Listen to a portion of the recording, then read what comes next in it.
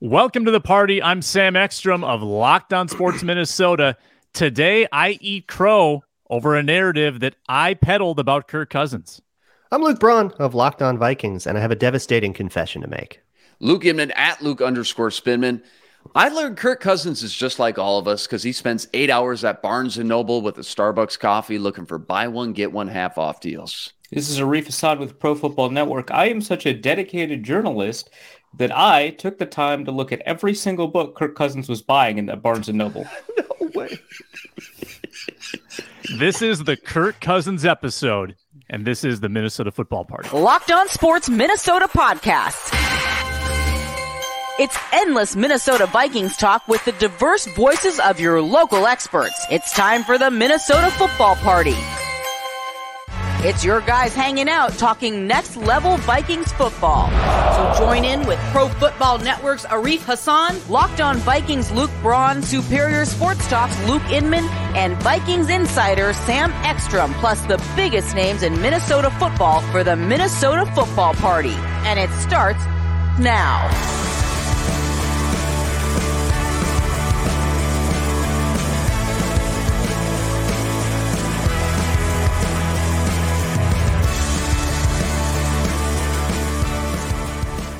Happy Thursday. Welcome to today's Minnesota Football Party on Locked On Sports Minnesota. Vikings talk for the next hour. Plenty of Kirk Cousins talk for the next hour.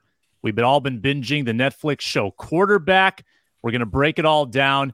Ron Johnson joins as well, and we're going to get into a bigger conversation about Kirk's popularity now in this market. Today's show is brought to you by FanDuel Sportsbook, official sportsbook partner of Locked On. Make every moment more. Go to FanDuel.com/LockedOn to get started. Please subscribe to us, folks. We are on YouTube. We are free. Locked On Sports Minnesota YouTube channel, free and available wherever you listen to podcasts, and that includes the SiriusXM app, your Roku devices, Amazon Fire, all of that. Many ways to watch and listen to Locked On Sports Minnesota.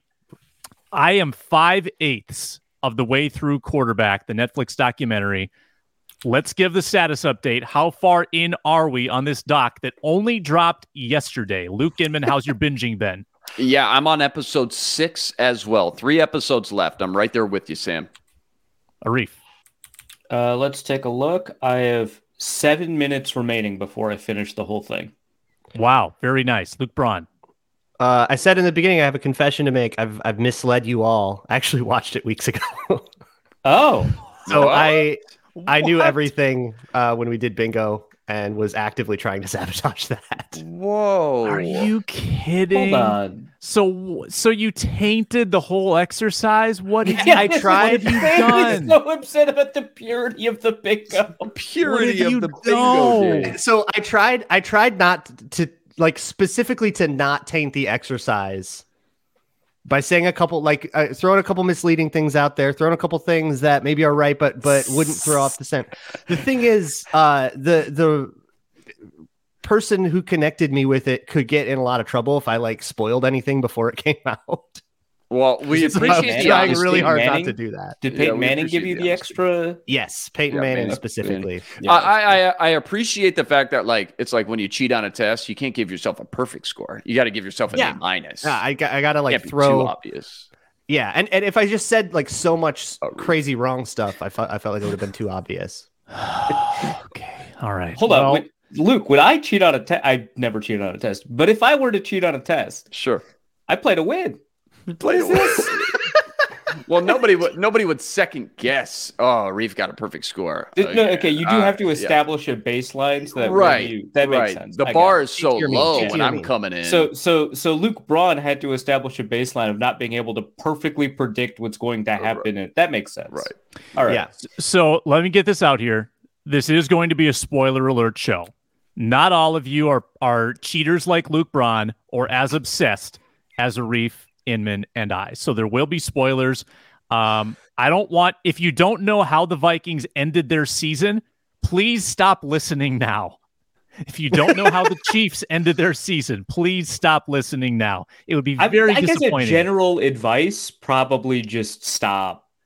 Everybody, just stop listening now. Yeah, but please actually keep listening. First let's do some overarching takeaways. Then we will update the Kirk Cousins bingo card that we put together on Monday, which has now been tainted, but we'll go over it anyway. All right. Big picture takeaways. Luke Inman, you're 5/8 to the way through. What do you got? Here's my 3 big bullet points. First of all, I thought the team psychologist was really cool. I did not think we were going to get a behind-the-scenes look at that. That was pretty eye-opening. Just as far as, the measures Cousins and the Vikings, hopefully the entire NFL are taking just to make sure players have this professional help at their fingertips whenever they need. When it comes to mental health, obviously that's been such a huge priority over the last 5 years or so. Just be able to talk to somebody about the stresses of being a player in the NFL, let alone a quarterback, no less, because, there's only 31 other guys in the world who can relate to you. So I can't imagine just how crucial it is to be able to talk to a professional on hand to talk through some things like that. So the team psychologist angle, I thought that was one of the bigger bullet points that I really took away. Number 2, everybody's been talking about it on Twitter, but the big hits. I mean, just how rough a shape, how many dings he had throughout the year and how well he hit it. And just the fact that he was able to,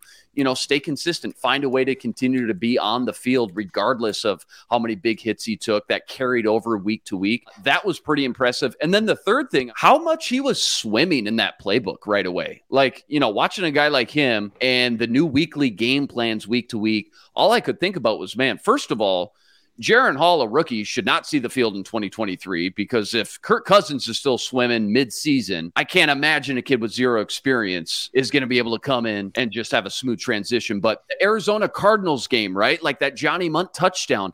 Kirk didn't even call the play right. He didn't even remember the term. Yeah, why whatever? That rule, that was the most that was so sick of the entire show for any of the quarterbacks, honestly. Yeah, that was awesome. Mariota just kind of dipping, that was pretty human, I'll be honest. I get it.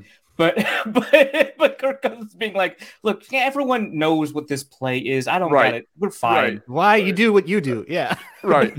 Why whatever. Yeah. So, I mean, and then even, a step further going in the weeds, like just hearing all 3 quarterbacks speak the terminology and plays of the playbook. I love that kind of stuff. I mean, the terminology and the lingo, it's just, it's kind of comical, but also so impressive that they can memorize that. Especially you think about guys who do have a new coordinator every offseason, a new playbook every year. Kirk was drowning in that playbook, though, especially right away. You heard him say it a few times. I've got so much work to do during practice. He would mention that to a coach or, somebody on the sidelines. It just speaks to, if you're a quarterback playing in this league, you cannot just rely on being an athlete, right? The athleticism. Like some guys can get away with that in college. At the NFL level, it's just not going to work. So those were the 3 big bullet points. I got some other small notes and things that I thought was comical. Like, we've seen it before, but just to dust back up the Cousins choir video, that was gold. Kind of forgot about that. Yeah, how about classic Kirk calling a quarterback sneak on his own during the Bills game? I mean, reliving that Bills game was pure magic as well. So those were the 3 big takeaways, though, Sam.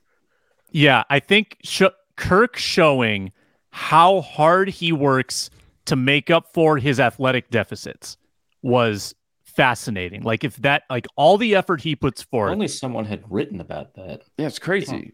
It is so hard to imagine, like every young quarterback that comes into the league having the ability to do that, right? Like if that's actually what it takes to be a quarterback in the NFL, I can see why so many guys flop. It's unbelievable.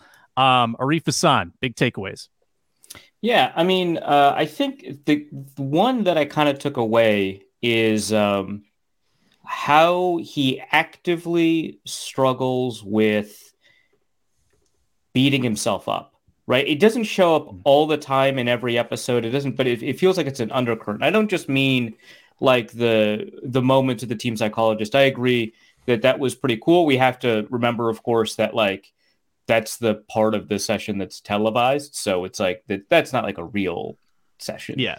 But it reflects probably a lot of the things that Cousins is going through. And there's just like a moment. There's 2 moments that stand out. One is that overthrow of KJ Osborne, where Osborne is like wide open. It's to the left. I already forgot what game it was. Detroit week 4. Yeah, it was Detroit. Yeah. And it was just, they won the game and it was haunting him for like the rest of the week, right? He was like up at night thinking about that one throw, right?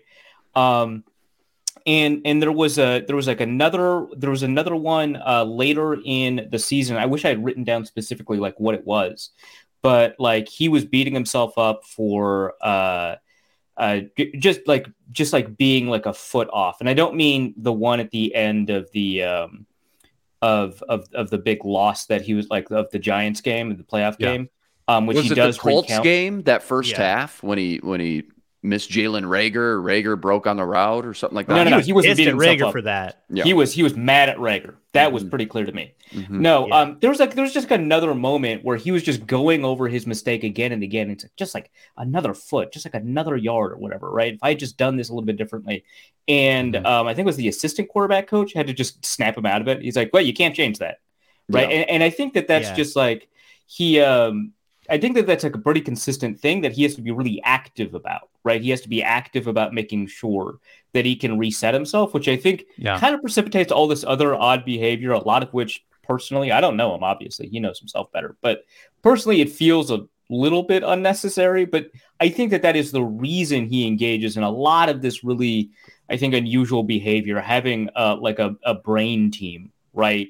That, works on his focus, having like, I think all of that. And I think that goes back to, if you like read the book that he wrote coming out of Michigan State before he had played for Washington, it goes back to that he's always felt that he's on a razor's edge, that he's never going to be inherently good enough. And so he has to work himself a lot.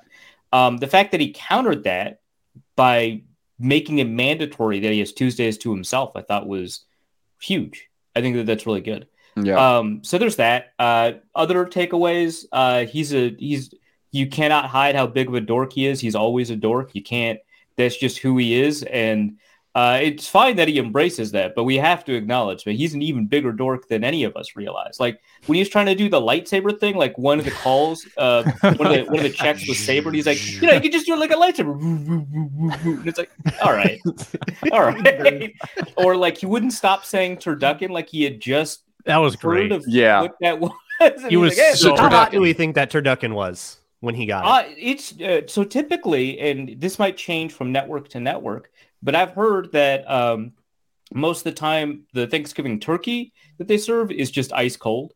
Yeah. And he ate the whole thing. Well, Jefferson spit it out. That's a terrifying man. Yeah. How about the shot after that Patriot game, Thanksgiving game, where KOC is doing his passionate 90-second speech. He's about to give him a game ball, and all they got is a shot on Kirk, and he's just staring at this turducken sandwich.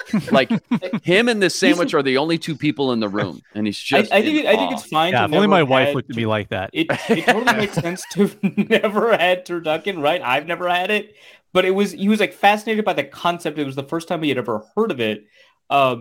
I have heard that other networks, because typically it's the past couple of years it was CBS doing the Thursday night Thanksgiving game. If I want to say correctly, I don't know.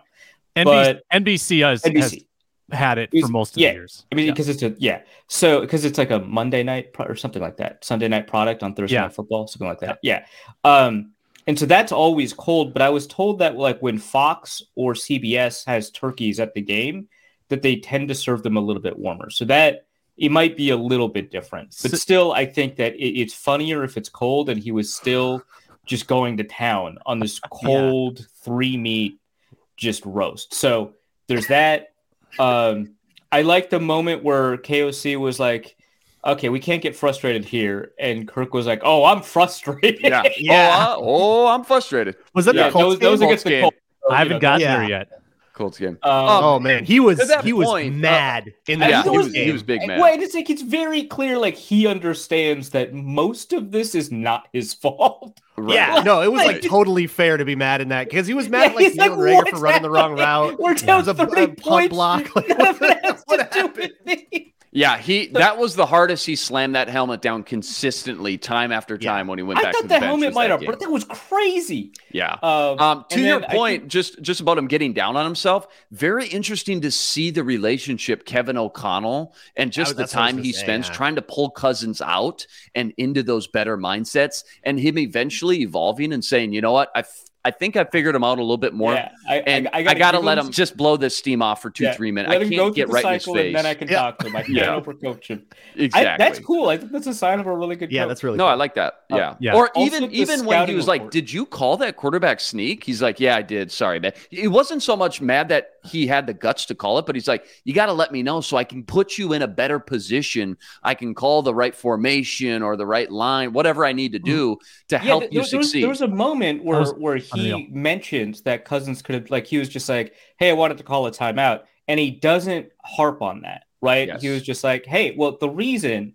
that I wanted us to interact here is because I want to say, like, it wasn't like, hey, man, I can't believe you do that. Next time you just got to check in with me, or, hey, we know that we can't do that, or, hey, I was trying to call timeout. You realize that I was trying to call time. Like, he didn't harp on that. He was just like, oh, okay, well, you didn't know I was trying to call a timeout. Now you know. The reason I want us to have this kind of interaction in a moment like this is because we have the time to, like, set you up for success. It was I thought it was really good. That was great. Yeah, KOC and Kirk's relationship over the season, how it grew, was kind of cool to watch. How about the Miami game when he's talking about how ticked off he was, and he can't speak to KOC through the headset, and so he's yelling, "Single high safety, and he comes back, and KOC just goes, you need to calm down, dude. And he's like, wow, okay. If coach is telling me I got to calm down like that, how about that scouting report that Don Cousins wrote for 14-year-old? So good. That is crazy. The fact that it's the same. Yeah, and he's like, the weaknesses where I need to be a more vocal leader and I've got bad footwork, which, you know, if you ask the Vikings, that's still true. Oh, that's funny. And that probably counts as our Don Cousins appearance, that right? At least thus far. It has to, yeah. So I marked it down. I know that's like let's get to it in just a second. In just a second. Braun, we haven't gotten to you really yet. What's some stuff that you took away? We talked about a lot of the stuff I found super interesting, but the thing we haven't gotten to yet is the pain that he was in, the hits that he took were kind of what stuck out to me. And yes, in particular, the way that he managed that, and in getting frustrated about it, which is totally fair, but also the process of how he, the people he brought in to work on that particular injury, how he tried to get through that. It was funny. We were talking about it on Monday and toughness and how injury there is a luck to it, but you can kind of see the reason that Cousins could play through something like that. I don't know if every quarterback in the league plays all 17 last year, but Cousins did. That's like pretty impressive. Yeah, the effort and energy he puts into being durable and being available is wearing as impressive as any other quarterback in the league, in my opinion. After seeing that behind the scenes, this is my biggest takeaway, and this is where I eat crow. This is my tease to open the show. I claimed to say that, well, Kirk Cousins, it just kind of has the makeup where he just doesn't get hurt. Like, Kirk Cousins has the ability genetically to absorb this stuff, and he doesn't really get hurt like other guys. I was wrong. I don't think you're wrong, Sam. I think that the way it expresses itself is a little bit different than how you thought, but he did not show up on an injury report at all last year. Right. Like, no, right. And I don't know. Some of that is a little bit, I think, of a game that teams play. Of course, a lot of that has not trying to let Bill Belichick know he's got sore nerves. It's more more credit to his process than just something like innate to him. It's there. Right. There is a method to it, but it is it's important to, like, if you don't show up on an injury report and you did not participate in all of practice, the NFL usually has a pretty good way of finding out because they pull game tape footage or practice tape footage to see if players practice the whole. And if a player did not practice the whole thing and they did not show up on the injury report, even if they weren't injured, the NFL levies fines. So he did. The practices. He's practicing. He did all of the practices. He did not miss a beat. Yeah, and I think that there are other quarterbacks that would not have done that just purely because of, like, the ability to push through that kind of pain. That's true. But I also think that, like, when you're a guy suffering from bruised and cracked ribs, your ability to manage your body or the inherent gifts that you have, they give you kind of durability or things like nutrition or pliability or whatever, right? Whatever the process is. And I think that there is probably something genetic that plays a role here, makes it so that Cousins does not aggravate those injuries or that those injuries don't end up being more severe than they already. I think that you're still right, Sam. It's just we see what that looks like now, and it's just like, oh, but that doesn't make it easy. It's extremely painful. Yeah, the Buffalo game just took on a whole new life for me watching that. Sure. And Cousins was in so much seems pain. Like he wouldn't have been able to. It's a legacy moment to me. I think he couldn't celebrate with his team. Like he was like gingerly like hugging guys. He didn't want them to like hug him too hard after the game. Like that's how much pain he was in. He couldn't talk. Adam Thielen came back to the sideline and go, did that nickel drop off me right there? He goes, dude, I don't know. I can't right now. He just had to like take a second. It's like because that final, because what the Vikings kicked a field goal and the Bills had an opportunity to respond or something like that, right? Mm-hmm. And he was like, if the Bills kick a field goal, I don't know if I can go. And he didn't say that exactly, but the feeling was basically like, there's no chance I'm going to be able to go out there. And that spoke volumes too. Sam and I talked about this morning about why they fell off versus Dallas too, like the following week as well. Right. I think that plays. And the fact and bouncing back then to beat New England was a little bit more the same. He aggravated it against New England through the game-winning touchdown. And I mean, maybe we'll ask him about this at training camp. Like, what was the diagnosis on that? If he's willing to share, did he have broken ribs? What was he playing through? I think that's it. Honestly, does give last season a whole new perspective for me. What he had to go through. Super impressive. I do want to point out, though, that how did this show not highlight Kirk Chains? How did they skip that? They didn't skip it. They gave it a little bit. At least the part I saw. Yeah. When did it was talking to the kid, right? Maybe you're not to it yet, but maybe I'm not. Yeah, I might not be there. There's a whole little montage on Kirk Chains, so you might not be there yet. Can I just say, I think it was episode chronologically 4. They skipped it.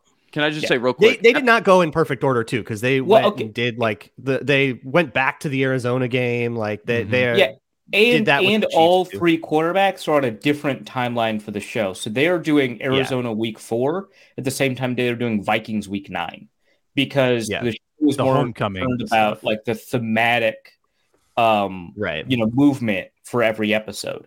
Right. They lumped the homecomings together not based on chronology, just like. Yeah, they wanted to tell those three stories together. They linked all of the you're playing through pain stories together, all of that. So speaking of that Cardinals game, I think it is episode 4. Just one of the most genuine, cool, funny moments. The Kirk TD scramble and seeing KOC's reaction on the sideline, just like the rest of us and everybody else, 70,000 in the what the F was that? Just smiling though, ear to ear, like Dude, just get out of bounds. Get out of bounds. Oh, don't what the F? No, yes. No. Yes, it's usually reserved for like Favre type quarterbacks. You don't usually Mike Holmgren. Yeah. That's so good. Let's quick dive back into the goal line sneak. So let's remember the play preceding this was the Dalvin drop with a penalty on the Bills. So how does the next play go off without some KOC input? I don't understand. Wasn't that a lack of the penalty? Clock running or something after this? No. If I remember, Dalvin dropped it. Or was that overtime when there was the 12 men on the field that didn't? Dalvin dropped the ball at the goal line. Would have been a touchdown. Oh. Bills were offside, which gave them a second chance on 4th down. Oh, okay. So Cousins calls the sneak. But how does that sneak go off without KOC in his ear, especially when there was a penalty on the previous play? That process shows Kirk's autonomy, but it was Cousins crazy. Didn't hear him. Like when KOC snap, no? I think Cousins just said, "Screw it, I'm calling this. We're going to quick snap him," and they just got out of the huddle so fast.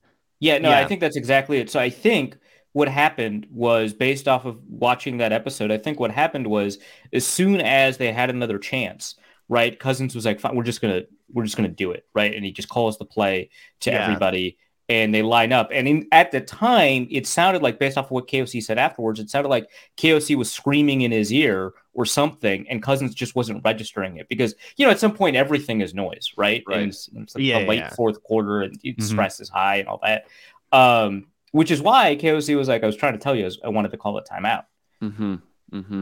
And, and that goes back to earlier in the game. He's just getting rocked so much and just drained physically and emotionally.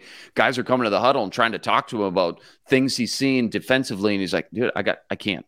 I got no extra gas in the tank right now. I can't do it. Yeah. Also, and he's like, screw it. Let's just do a quarterback dive. And again, KOC wasn't even mad. He was just like, next time I just want to set you in the right position, the best position I'm possible. pretty sure he was mad. I just think he does a good job of not expressing it. Okay, fair enough. But he was also like, hey, you can go up and over. You don't need to go like, right. You just go up and over, dude, if you're going to do that. That is a completely unhinged move, by the way, in a game where you are in so much pain. Yeah. You like can't even like hear what people are saying to you to be like, QB sneak for the game. Like, call my number.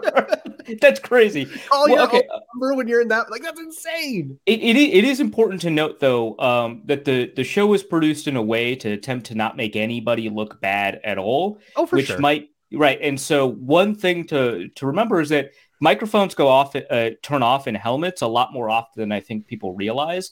And we don't talk about it that much, and it doesn't show up in these documentaries that much because it makes the NFL look bad. It's not because anyone's cheating. And very often they have procedures in place to make sure that if somebody's microphone doesn't work, then they make sure that nobody has an advantage. I'm not saying that there's anything nefarious, but I'm saying that there is the possibility that, and there's no evidence. I'm not saying that that's what happened, but there's the possibility that the microphone in his helmet wasn't working at that moment either.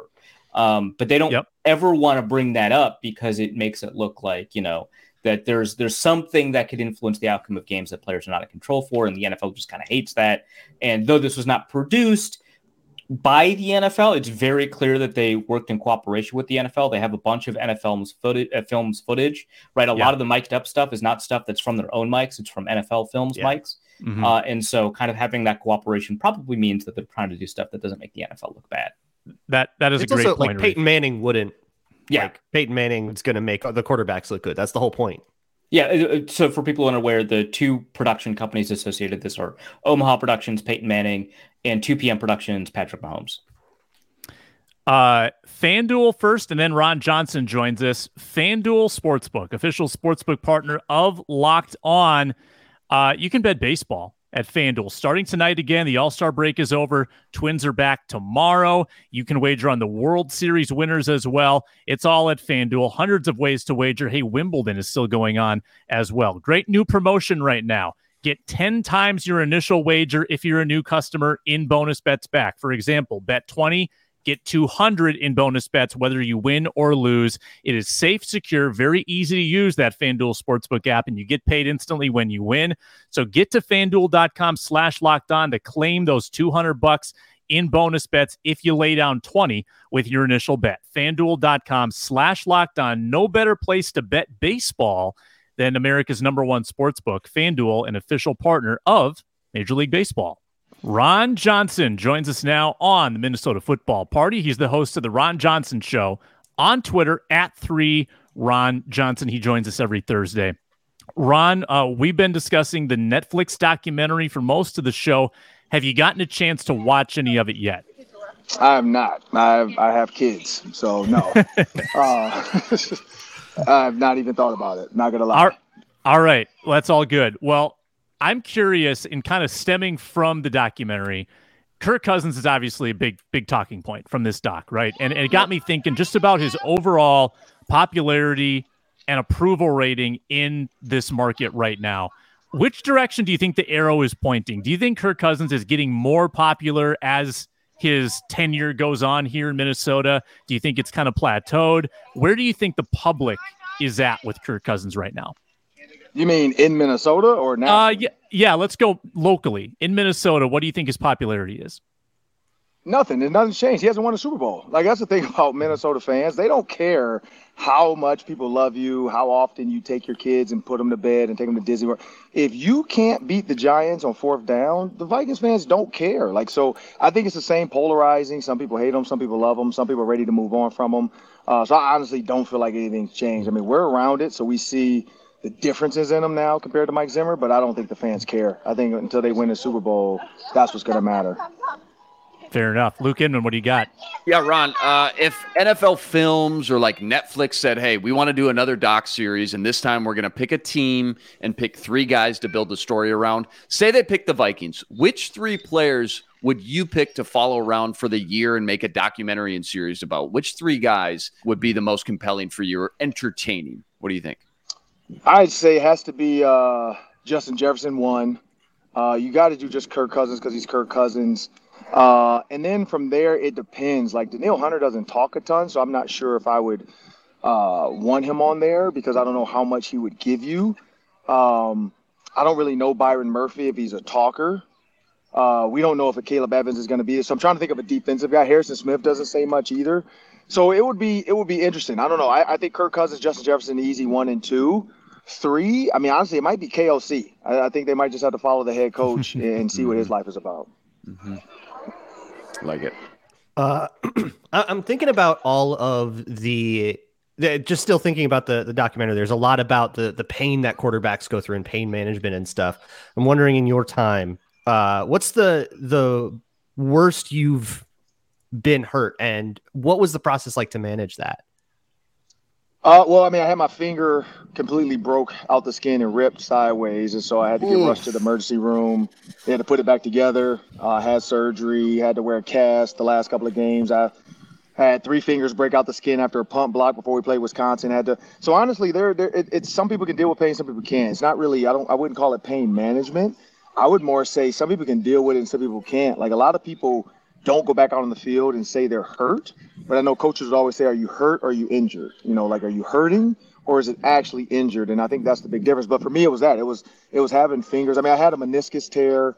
I played 6 games on that. It was painful, but at the same time, it's like, look, I'm 1 of 4 receivers. I got to go, and that's just the mindset I had. I'm not saying it's the right mindset to have because now, like, years later, I'm still dealing with knee injuries and knee pain from going through that, where it was supposed to be a 1 week, 2 week surgery with a 2-3 week recovery. It took like 6-7 weeks to come back after the surgery because of how much I ripped it up playing on it. So you just don't know right or wrong. But I mean, in the moment, as a gladiator, you just go out there and do it. Ron, I think one thing that we all kind of learn from like documentaries like this, not that you saw this one, but I think that it's kind of an important thing to bring up is that, you know, a lot of us, you know, watch football every Sunday. We see kind of like the physical exertion and all that. We understand that there are these remarkable feats of athleticism, and that's obviously all very important. It's critical to the game. But one thing that I think a lot of people are watching quarterback taking away is how much of the game is mental. Obviously, for quarterbacks, it's very true. But you see, you know, players in team meetings. Team meetings last longer than practices, it seems like, every week. You see, you know, people kind of prepare for the calls as they drive to the facility. How much to you is, because, you know, it's different for quarterback, at receiver, at cornerback, at defensive end, whatever. How much to you, for a typical NFL player, is it important to be able to capture that mental side, how academic it is, how smart you have to be to play the game? As a player, I'm not going to lie, man. Like, I didn't really know at the time, like, how important it was, especially as a young player. I was more so worried about just making the team.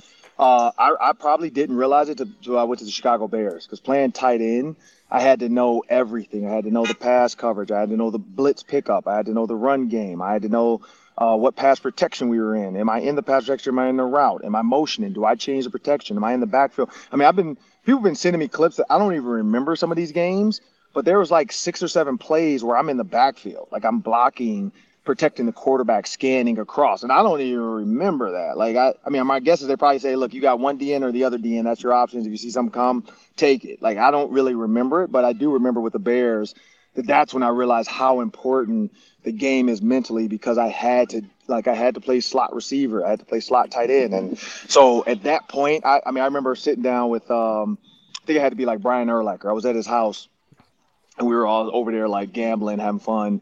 And I remember thinking like, man, I forgot what guy I was talking to though.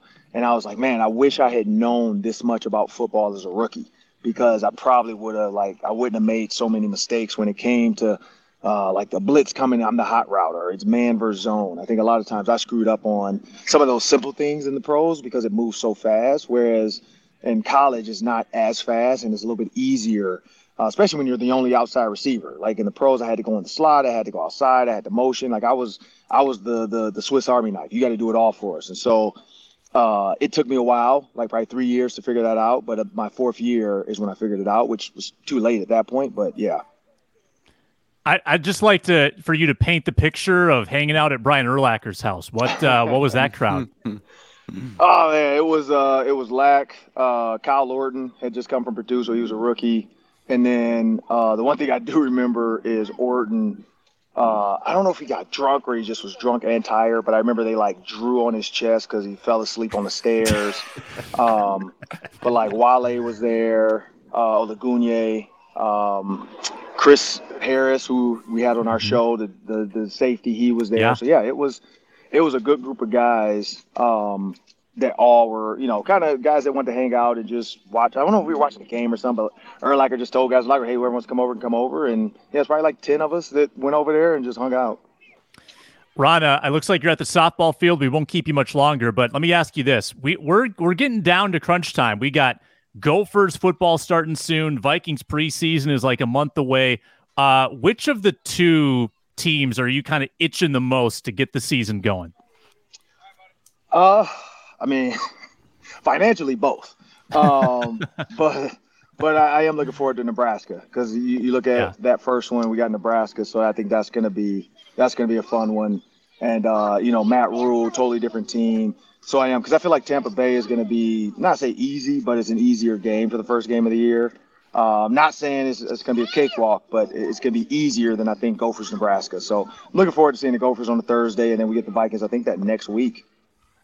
Good stuff, Ron. He's got Robert Blanton on his show this past week. Go back and watch that. And plenty of talk about the Pat Fitzgerald drama at Northwestern as well. That's all on the Ron Johnson Show on Locked On Sports Minnesota, on Twitter at 3RonJohnson, and he hosts the Round Table tomorrow morning with Reggie Wilson, Luke Gendman, and myself. Ron, enjoy your day. Thanks a lot. Appreciate you. Thanks. All right, let's update the bingo card. And then we'll get into some Luke Braun trivia. So here's where we're at. Holding, stalling. There we go. I've crossed out the stuff I've seen. If you're watching on YouTube, you can see the card. If you're listening, we'll try to describe it for you. So I wasn't vigilant enough. Was he described as reliable at any point? It feels like that is so I've got like my little thing. I don't know if the camera will. Okay, that's close enough. Oh, very nice. Oh, there you go. Yeah. And it's color-coded by the episode I noticed them in. So I did not mark down described as reliable or that he's a CEO, which I'll be honest, the fact that the CEO thing didn't pop up close to it a couple of times when he talks about like emotional regulation and stuff like that, which is obviously like but it feels like the theme of his story was that he is reliable, but they didn't ever say that. Not enough for me to mark it off. Yeah. Now, Sam, you did miss Tough Times Don't Last. I was going to say episode 3 was the injury episode, The Kings of Pain. Yeah. I was going to say that kind of counts on its own. It's kind of its own thing. But I was hesitant because it was in quotes. Well, it shows up on a sign in his office. So, wow, what an observation! Good catch. Yeah, eagle-eyed. Like, good catch. Exactly, shows up on a sign in his office. Also, Kirk mentoring backups. That I played with the interpretation there. There's a throwaway line in one episode where he says, "Let's see if I can find it." Where he says, "I feel like I'm reading the IMDb page right now." He's got all the quotes, the facts, the stats. Episode 5 with about 19 minutes left, 18:55 left. He turns to Nick Mullins and he says, "You know what today is, Nick? Today's an opportunity." Opportunity. To me, that counts as mentoring. Count it. That's definitely a mentorship moment. What was what a veteran leader. Interest? I don't remember the niche interest part. I felt like the brainwave stuff was niche enough for me. Let's see. What did I put really? down? As I was surprised that we didn't have one on I there. did too. Okay. The whole time we were doing this, I was thinking, like, when are they going to mention the brainwave stuff? Yeah, me too. Right? Like, because there's like a whole ESPN article. No, like when we were doing the bingo card. Yeah, I thought you were going to bring up the brainwave stuff as a square. I should have. So the new niche interest thing, I didn't mark down the brainwave stuff until the very end when Julie was like, Yeah, it was so weird that we mapped our brains on a date, and I was like, "Oh, this is date material." Boom, cross it off. And she's like, I think everybody should do it. I think all couples should do it. Like, do your Enneagram, do your horoscope, right, do your also, brainwave. You didn't mark off Don Cousins cameo, and then you also said, "Does that count as our Don Cousins cameo?" And no, yeah, I thought of that think just it does, today. but I was on the fence. I think that there was a photo of him. That's a cameo. Yeah, but we have his words from the scouting report and his image from the photo. Yep. And that's enough. Images plus audio is video. So we'll count that. By the way, random, but how about Nick Mullins explaining to Kirk that he can record the plays on his phone and then Bluetooth it over the truck? He did mention this in a presser before, but I thought it was good to see it play out. That Nick gave him the advice to, I thought that was really cool. Yeah, that was great. Frugality, I also marked. I marked that too. They had the thing about his vans. I feel like that counts. Yeah, when the van buy one get one table at Barnes and Noble. Yeah, they shop at Sam's Club. I get 50% they shop off. at It's Target. my lucky day. Yeah. How about when he politely asks, "Excuse me, miss, do you work here?" Like in the most polite the person, Minnesota dad voice. Yeah. So, excuse me, do you work here? So good. Polite. I'm not there yet. I'm very excited though. Yeah. And then throws shade at Washington. This is another one where it's like a question mark, and I just kind of went for it. But he talks about getting drafted, right? When he said he was drafted, that it was somewhat of a dead end. Oh, yes. And he also, he said of the 32 teams that were going to draft it's borderline because he doesn't mean the organization is bad. It's because he got drafted to where RG3 was. Yeah. Like I felt like that whole homecoming was very wholesome, and everything was like, oh, I'm like so happy to be back. Like, so I just couldn't. It was so, he was so happy to be back. The guy on the sideline comes off and says, "I beat the cancer." Yeah, that was so sweet. So I couldn't mark that one. But, Praise God. Yeah, but we already have the bingo, so my sabotage failed. Let's confirm this because I do have a vertical bingo here. Julie dressing Kirk, playing catch with the kids. That was early on. Niche interest we agreed on. Mentoring backups, yes. So kind of had to make some interpretations to get that, but I think it counts. Yeah, I think it's legit. We should have been more. Instead of "if I die, I die," we should have picked something that was like directly quoting scripture or something like that, which he did twice, as far as I can count. I don't quotes know the Bible, but it was pretty clear that he was doing that. Like cites quote from like alarming source. Oh, the Book of Margaret Thatcher. The Book of Margaret's. Did anybody kind of like chuckle or laugh at him behind his back at any point? I did not see any of that. I don't think so. Okay. Yeah. I would be surprised if that were in this thing produced by we got Manning so and Patrick close Mahomes. to the contract mention in the Washington episode because he talked about like leaving Washington for the Vikings, and they talked about how precarious his situation was at Washington, but it just was never close enough for me to feel comfortable counting that as a contract mention. Interesting. I was wondering if they would get to that in the later episodes as maybe the season ends and he talks about his future. But there's 7 minutes left. It's possible. We could even get some happen. Right? So in those 7 minutes, he's spoil it for me. Does he curse? I am confident he does not curse. You know what? So the way that it ends, the final line, man, I just hope they sign me to a damn contract. And if I die, I die. And if I die, I die. But I mean, how about we go grill some steaks? Basically, just about over in the church parking lot with my family. Just knock them all out. But you can cross out that throw shade at Washington. Mahomes, they're covering the Super Bowl. Kirk Cousins shows up and he's like, "Yeah, I've been to every Super Bowl. I guess it doesn't. Yeah, I don't really want to. I would prefer to be at the Super Bowl for the right." It was just I was just like, okay. But most of it's about Patrick Mahomes. He does receive Does he receive the Bart Starr Award? Because he gives a speech about it. Yeah. How about the Murphy door, by the way? How about that secret room? I don't think that's a Murphy door. But that was... the notch, sorry, yeah. Yeah, the Lombardi notch. Door? Where did I get that? Did he called it a Murphy door. I think that's incorrect. Maybe I'm wrong. For the Lombardi? No, the notch is just for the room Lombardi. itself. The Murphy door is the hidden door into the room of his... secret I wouldn't room. even call it a trophy room. It's like a memorabilia room. A memory room. True. Yeah. But I think it's really cool that he's got all the game balls. And then he's like, yeah, people say I'm bad at night games. Well, look at all these night game balls. They wouldn't give that to me if I played poorly. And I was like, that's kind of a flex. I'll give that to you. Yeah, That's I did good. like that. Yeah, that was great. But yeah, the builder was like, yeah, I've carved out a space for the Lombardi. That's only you could only put the Lombardi there, so you got to win one. I was like, that's kind of cool too. Yeah, no, that was cool. Also, when did he go to Michigan? Like, was that did they just take that from the bye week, or like when did he make that side trip?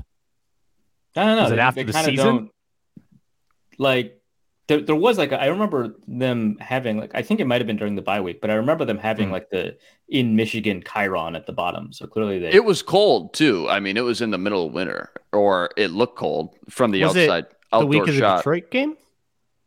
Oh yeah, maybe that would have been what, week 4 and at the end of the year. No, when was that was like like 15, 16. Yeah. All right. So we got a bingo.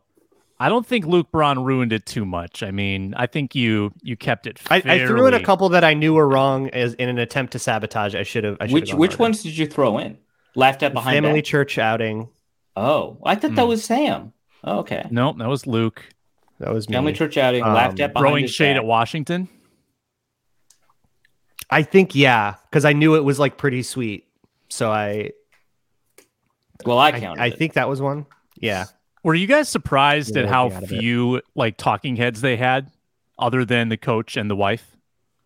I guess yeah. I expected a little Makes more. sense. Yeah.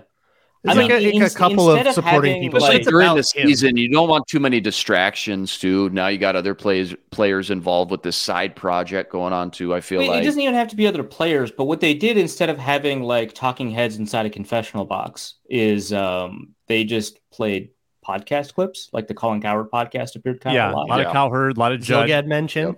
Yeah. So like that shows up a little bit more. And it seemed like they kept it. I'm assuming they sat down once for the talking head. That's Kirk almost and certainly what it looks Oh, like. he was wearing the Mateos same. Hollies. Everybody was wearing the same thing every Ripped it time. out. Julie had the 2 same. hours. That's what you look for. You look for the same outfit. And the way they were talking at first, you can't really tell that this wasn't like contemporary or after the game. But like as the season goes on, it becomes very clear that when they're discussing events that occurred in the season, or as the show goes on, as they're discussing events that occur in the season, it's very clear that they're like recalling it not immediately. But at first, you can't really tell. Yeah, they've got the full context, the emotions kind of taken out of it at that point. Yeah, for sure. It was really cool for Cousins to go over like what his thought process was during the Justin Jefferson catch against Buffalo. Like I thought that was dope because he was very perfunctory. He was very like, yeah, well, okay, he caught it, great, next play. And like in the moment, and then he's explaining afterwards, like I don't have time to care. Yeah. How about the throw against Washington where he's down and he's like hurting? He's like, well, that's what they get for playing man coverage. Did we score? and then no, and then I would have gotten up. Yeah. Yeah, right. Oh crap! Now I got to come out for a play. Yeah. Back to I'm the pretty sure that's the play that precipitated the rest of the rib injury because the very next episode is right before the very next game, and he's talking about going into the cold tub at the beginning of the episode and about the rib. Yeah, for sure. I'm The pretty ribs. confident that that's the hit that does. So it's basically half the season he was playing with a good chance he was playing with a broken rib, but at least bruised Or at least ribs. a bruised. Yeah. I mean, he said bruised, but you know. Let's just get this big picture question out there for all the answer, and then we'll do some trivia. Kirk Cousins approval right now. I think he zigzagged his first 4 years. I think it started out, obviously, a lot of hype, soured quickly, built some equity back in 19, and then probably bottomed out like September of 21, coming off of missed playoffs, started 0-2, 1-3. The vaccination stuff probably hit rock bottom about 2 years ago. And I think has been on a steady climb since. And last year, obviously contributing in a big way to that. Where do you think the approval rating is at right now in this market? I think that so it's not as high as right after the Saints playoff game, right? I think that was probably, his moment, right? That's when he became a wartime president, I guess. But I think that, which he quickly lost it in the San Francisco game. But I think that if you were to gauge his off-season approval rating, this is probably the highest it's been since he was signed by the Vikings. I think that, and I don't have a great read on kind of the way that Vikings fans writ large feel about it. I have a read on the way my audience feels about him, which is a very particular, it's not like a random sample, right? Because of the way I talk about him and the kind of audience I attract, it's probably lower among my audience than it is among the public at large. But I think that, winning games, having gritty moments, having really phenomenal moments where it's very clear that the reason that you win games is because of him. Like, you cannot deny that. I think that helps. The playoff loss hurts a little bit, but for almost every quarterback, the season ends in a loss or in a bad loss or something like that. But I would say that, it's probably, net favorability ratings like plus 13, certainly better than Biden. There you go. That's all we're looking for. Yeah. Braun, you're a good perspective guy on this. What do you think? My perspective is like kind of warped from the feedback that like I get on my show. It's very influenced by like the people who listen to me, which I hope stays somewhat diverse, but they're pretty sick of it. I think I get a lot more negativity. I don't know. I think since Kirk has been here, they've made the playoffs twice. Both of those times, they were really not expected to go deep. It was maybe you'll win a game, maybe you'll steal one, but we know you're not going to the Super Bowl. Like, that's the way everybody has treated the team both of those times. And yeah, I think it's higher after those years. Like after 2019, I think is when everyone was the highest on Kirk, because you saw the formula create something that could be at least somewhat successful. But then 2020 and 2021 happened, and that soured everybody. And now I think, I don't know, it's been 6 years, and I think everybody's a little, to me, it feels like it's like 30%. Like, there's definitely that group of people who are fervent Kirk supporters.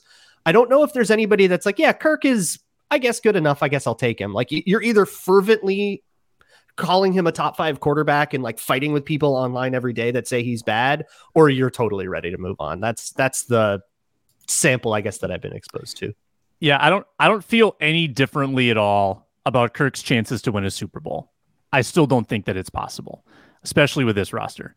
But I think that I'm in a place with him where if he did do something of the sort, I would be rooting for him all the more. Like, I think that he has like improved his personal brand while also like I think there's still a long ways to go for him to be a Super Bowl winning quarterback, but I've actually seen him kind of get better, like year by year, like add a little bit here, a little bit there, not mobile by any means, but being a little shiftier, being more clutch, showing more of his personality.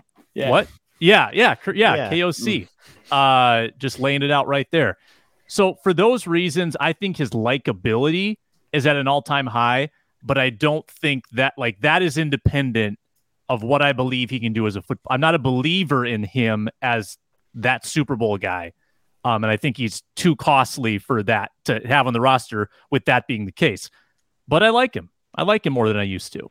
So that's where I'm at. And he remains polarizing. And guys, this is how polarizing. Here's a tease for today's Minnesota Sports Rankum. Luke Gidman and I ranked the 5 most popular quarterbacks in the last 25 years of Minnesota Vikings football. One of us has Cousins on the list. One of us does not. Go listen to the show and find out who, like Teddy's got to be number 1, right? Omitted him. Well, I'm not going to spoil anything. I really want to give him a spoiler, Sam. Let's get into this like Monday or Thursday next week. That'd be a good follow-up, talker. Luke Braun, we've got a few minutes left. You've got some trivia for us. Let's get into that after a quick reminder that we are partnered with SiriusXM. Download the SXM app. You can listen to hometown broadcasts of all the local sporting events, and you can find Locked On Sports Minnesota programming. That's the Ron Johnson Show, Minnesota Football Party, Minnesota Sports Rankum. And Locked On Sports Minnesota is free and available too wherever you get your podcast. Luke Braun, this is your moment. Take it away. It's my moment. Yeah, I've created some obscure Vikings trivia, obscure facts about players a little deeper on the roster. This not even will historical be trivia. Okay, interesting. No, current players on the roster. These will be answers will be worth 10 points each, and I have a hint that you can take, but it'll mean the answer is worth half credit. We'll start with a slightly less obscure player. one that we've definitely talked about at least. This Viking grew up. How do we buzz in? Hold on. How do we buzz in? Just say the answer. Okay. Just say the answer. What about the delay? I feel like the delay is. Don't worry about the delay. Issues. Okay. If I'm the only one on a significant delay, so you guys should be on pretty even footing. All right. Which Viking grew up on a walnut farm in Alpine County, California, and might still work there after football, which would make him a seventh generation. This is in my brain. Oh my God, I've heard this story. Cam Bynum. Cam Bynum. Incorrect. I've heard this story. Well, I don't have Avid Lindsey Young readers will know. Hint. You would like a hint, Sam? Yeah. Got to guess without a hint. I would like to put forth a guess. Blackman. Incorrect. The hint is that this player was not drafted. He was undrafted entirely. Okay. You know what? I'm just gonna Blake Prohl. I don't know. That Johnny can't Munt. be true. I already there it is. Wow. Johnny Yeah. Munt. Okay. An inauspicious start. The next question. Which Viking has the fastest 40 time? Kalen Barnes. I think Inman got there first. No. On my Setting feed, a record. on my feed without the delay, it was me. But All right. it's all about. Good to I'll- know, I'll Sam. give Ron it to hears Inman. I'll check I'll that in help you on editing. here. All right. We'll check that. Yeah, in we'll see. I mean, we'll I see heard where it Inman is on first the too, on the so. edit. If it's not, if I'm wrong, Hey, people it's can okay. tweet about I don't it. want They'll any. hear it. I don't want to They be can frame by frame handicapped here. No, just give it to Inman. Give it to Inman. Or Inman won, so you're not giving me Kalen anything. Barnes set a combine record for defensive backs at the 40 at the combine with a 4.23. I Next bet question. Kenny could beat him in a race. Possibly. Mhm. Next question. Which Viking's father was a Harlem Globetrotter? Oh, I think Lindsey Young wrote about this too. I know this. I think so, yeah. Yeah. Oh. Locked on Vikings everydayers will know all of these. Man. Man, this is tough. Hold up. I'm just gonna throw a guess out there. Brandon Powell. Brandon Powell is incorrect.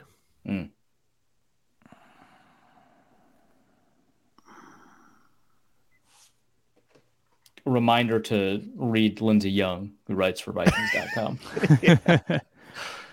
I do want to guess, but here The features before are the great. hint, I just gotta think through. Gosh, would it mean that they're like northeast based, or probably not? Probably doesn't matter. The Harlem Globetrotters are not like Harlem. Saying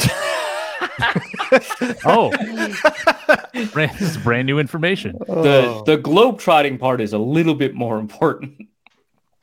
Josh Oliver. Not Josh Oliver. Okay, he's a tall guy. Okay. Josh Oliver had an incredibly athletic family. That's a pretty good guess. There's like pro athletes all over his family. Mm-hmm. That's cool. Okay. I'll take a hint.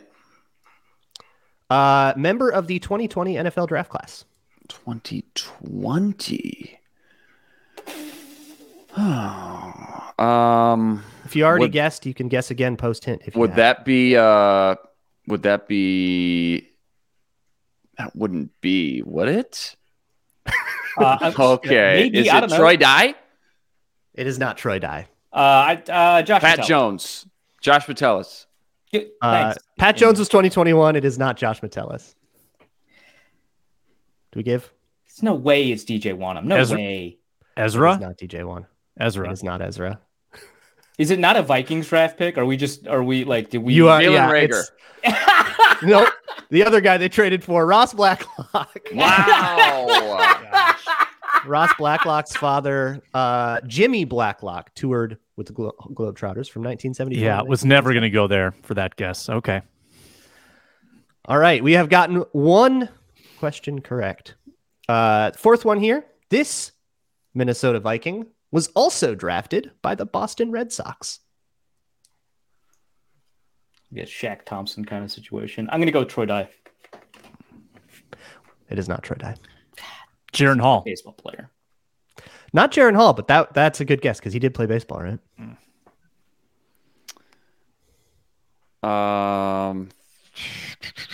I'll take the clue.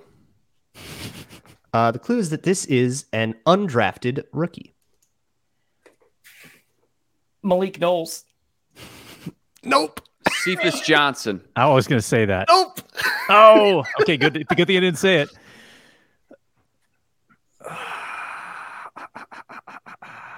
Who would play baseball? 3, 2, 1. Thayer Come on, Thomas. What's your man. guess, Sam? Throw it out. I said Thayer. You are correct. It is Thayer Thomas. Woo! Was drafted 1,007th in 2019 by the Boston Not Red I bad. love baseball But- drafts, man. Prospect, baby. but turned it down to continue to pursue football. That's Go, 5 points to You're Sam. turned down a $5,000 contract? Are you kidding me? What? And an opportunity to play. He didn't want to play in the go through the minors and the whole thing. He's like, I'm going to keep playing at Yeah, NC State. quintuple A or whatever. Yeah. All right. This is the last question. Luke Inman has 10 points. Sam has 5 points. Arif has not gotten on the board yet, but this is an opportunity to completely sweep it. There's a lot of points on the board in this last one. There are 7 answers to this question, and you can get 5 points per name and an extra 5 if you name their birth city. Name a Viking who was born outside of the United States. Junior Aho. Junior Aho. Sessy. Junior Aho goes to Arif. Do you know the city? Just no. Daniil Hunter. Junior Aho was born in Nice, France. Cool. Inman, Daniil Hunter. Do you know the city? No, I Daniil don't Hunter know. is Was correct. it Jamaica? I don't know this. No, I don't. It was Jamaica, but do you know the city? Mm-mm. Kingston? St. Catherine. Oh, wow. Okay. Yeah. I was going to say Bynum? that. That's 2 down. Bynum? I think Cam Bynum's parents were from the Philippines, but I do not believe he was born outside. Quenku? William Quenku, yes. Hang on, let me Nice, Google nice. Cam Bynum real quick and make sure I'm not wrong about that. Well, I didn't have a beat on that. I just knew that he was proud of his heritage. He was, yes. He was born in Corona, California. Okay. William Quenku is correct. Was that you, Inman? Did you say Yeah, that? it Ryan was. Asamoah? No idea. No idea where, though. Brian Asamoah is a weird one. I'll get to that in a sec. Do you know No guess I on the can't see city city. for me. I got I think Douala, he's- Cameroon? But Oh, wow. Okay.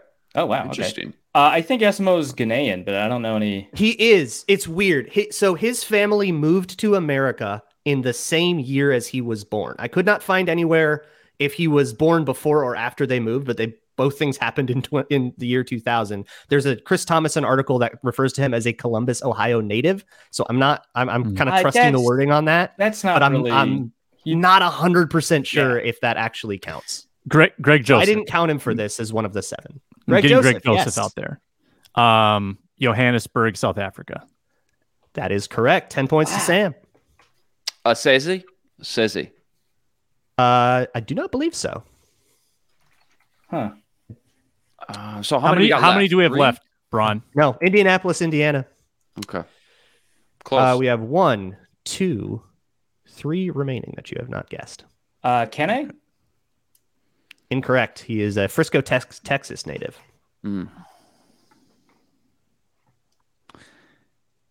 CJ Alan Heck? Ali? Just kidding.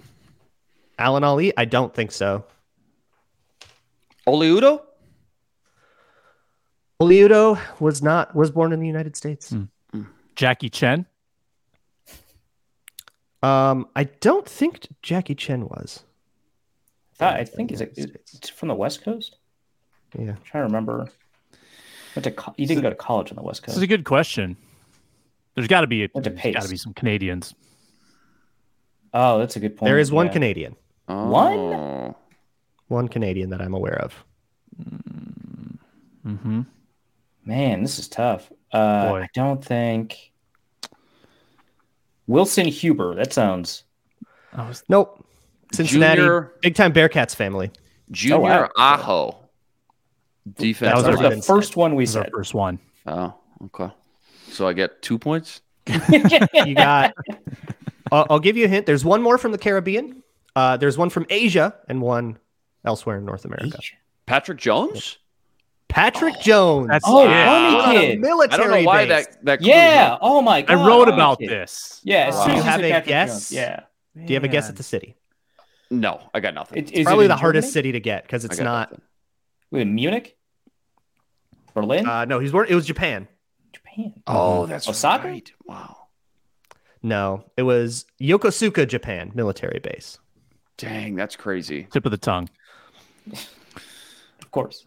So we got Canadian two and a Caribbean. Correct. The Caribbean, I don't actually know the city, so the country will do. I don't know, man. Do we get credit if we say Caribbean? No. I'm kind of focused on. I just guessed Sheldon Day. Is that? Nope. Mm. It's not Tonga.